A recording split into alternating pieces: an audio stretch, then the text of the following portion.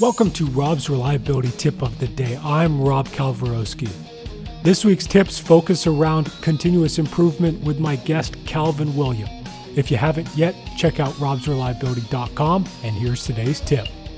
It was a batch manufacturing process, and then they packaged off those batches. They were looking at how much time it takes from the point they start a batch to the point they finish a batch. It should take about an hour per batch, roughly, and they were taking just over an hour. So they were looking at, 90% efficiencies.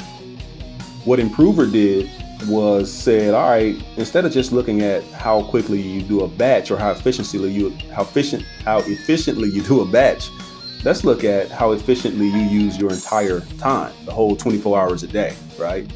And what it exposed was just a ton of time being consumed in between batches, and even, entire days doing cleaning and things like that, that you had a whole staff on the clock consuming costs, essentially, full operating costs from a labor utilization standpoint, but was putting out zero product.